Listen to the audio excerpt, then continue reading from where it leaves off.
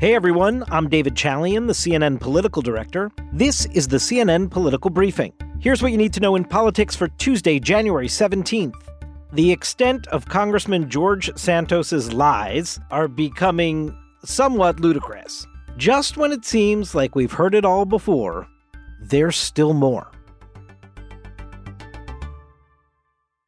So as you know, George Santos, Republican congressman from New York, from Long Island, he is the Republican that defeated Robert Zimmerman, the Democratic candidate in that race, and flipped that House seat from one controlled by the Democrats in the last Congress to Republicans now. So this was one of the seats that gave the Republicans the majority in the House and helped make Kevin McCarthy Speaker.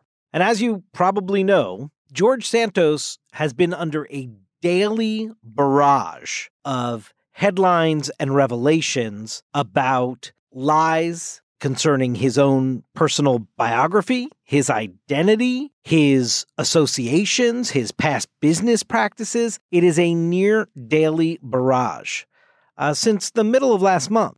And yet he is standing firm.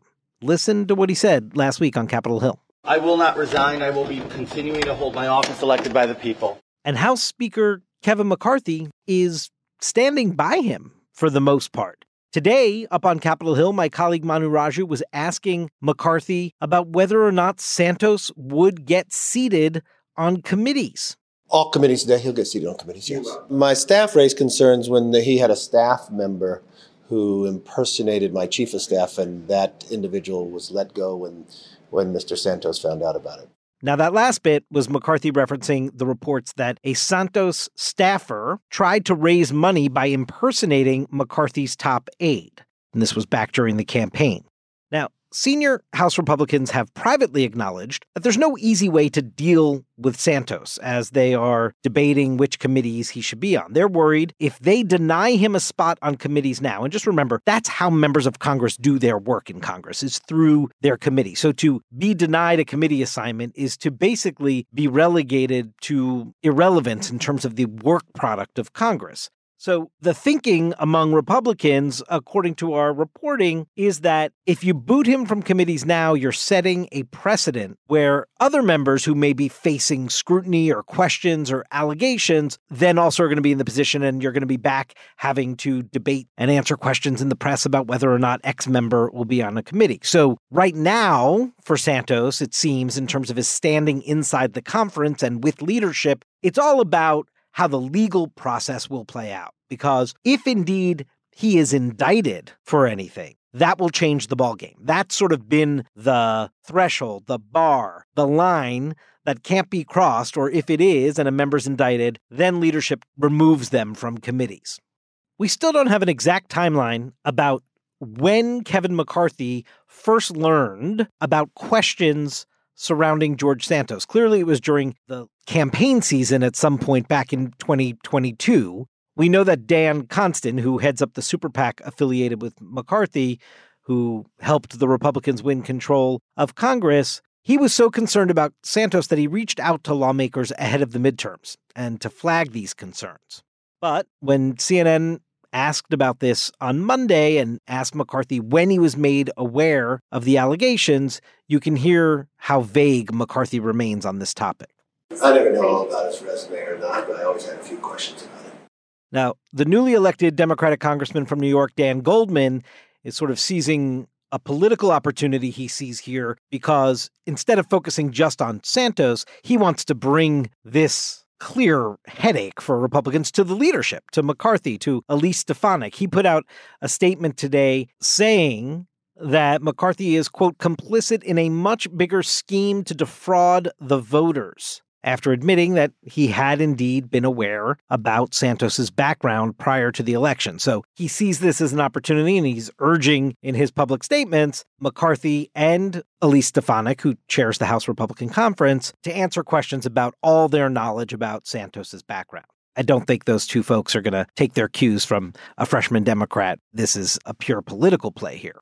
But as I said, the revelations are near daily in this story. This morning on CNN, Gregory Maury Parker, a one-time roommate of George Santos for a few months back in 2013, was talking about his experience living with George Santos. I suppose the biggest thing that I took away from it was just delusions of grandeur. He would just go to bars with, rolls of $100 bills. And, 3 days later, he would have no money. And it's just, things just started continuously spiraling and getting kind of ridiculously crazy. Now, CNN didn't get a response from Santos's attorney or his congressional office about anything related to questions about his past, let alone responding to this story from his ex-roommate. Maury Parker, that roommate, also thought Santos's claims about his life and personal finances didn't add up. And what was really intriguing to hear was he did not know him by the name of George Santos. I've always known him as Anthony DeVolder. I've never known him as George Santos. I was actually quite surprised. I guess he, went by his middle name and his mother's name. Why is this former roommate coming forward? Well, he claims that Santos stole a Burberry scarf of his, but that clearly isn't the main motivation. He clearly also sees a concern about what having Santos in Congress means for the body politic and our democracy. He is one of the highest elected officials in the country. He is responsible for making the laws. And yes, I do miss my stone check Burberry scarf. But at the same time, it's, where did all this money come from to finance the campaign? Now, I mentioned Democrat Dan Goldman before. He also teamed up with Democrat Richie Torres of New York. The two of them have sort of been leading the effort from the Democratic side to keep the Santos story front and center and keep it in the news.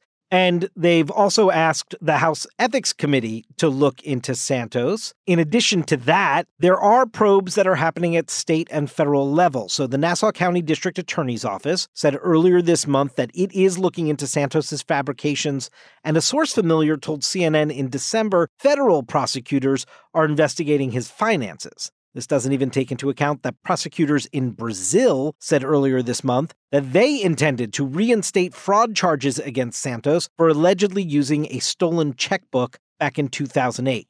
Today, Congressman Torres was holding a press conference asking the FEC, the Federal Election Commission, to step in and investigate if Santos broke any campaign finance laws. One of the big questions swirling around his campaign finances is what a campaign watchdog group filed a complaint last week about, which is the source of more than $700,000 that he put into his successful congressional run last year. Where was that coming from? Because what he had reported for his income in years prior doesn't seem to match up of sort of like having $700,000 to pour into a congressional race. So there are questions around that could touch on campaign finance laws. Santos was quite vague in his response when he was asked about that by Congressman Matt Gaetz, the Republican of Florida, on Steve Bannon's podcast.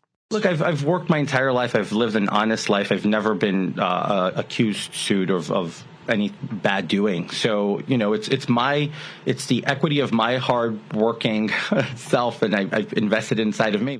Now, Santos has fessed up to not being fully truthful about his biography.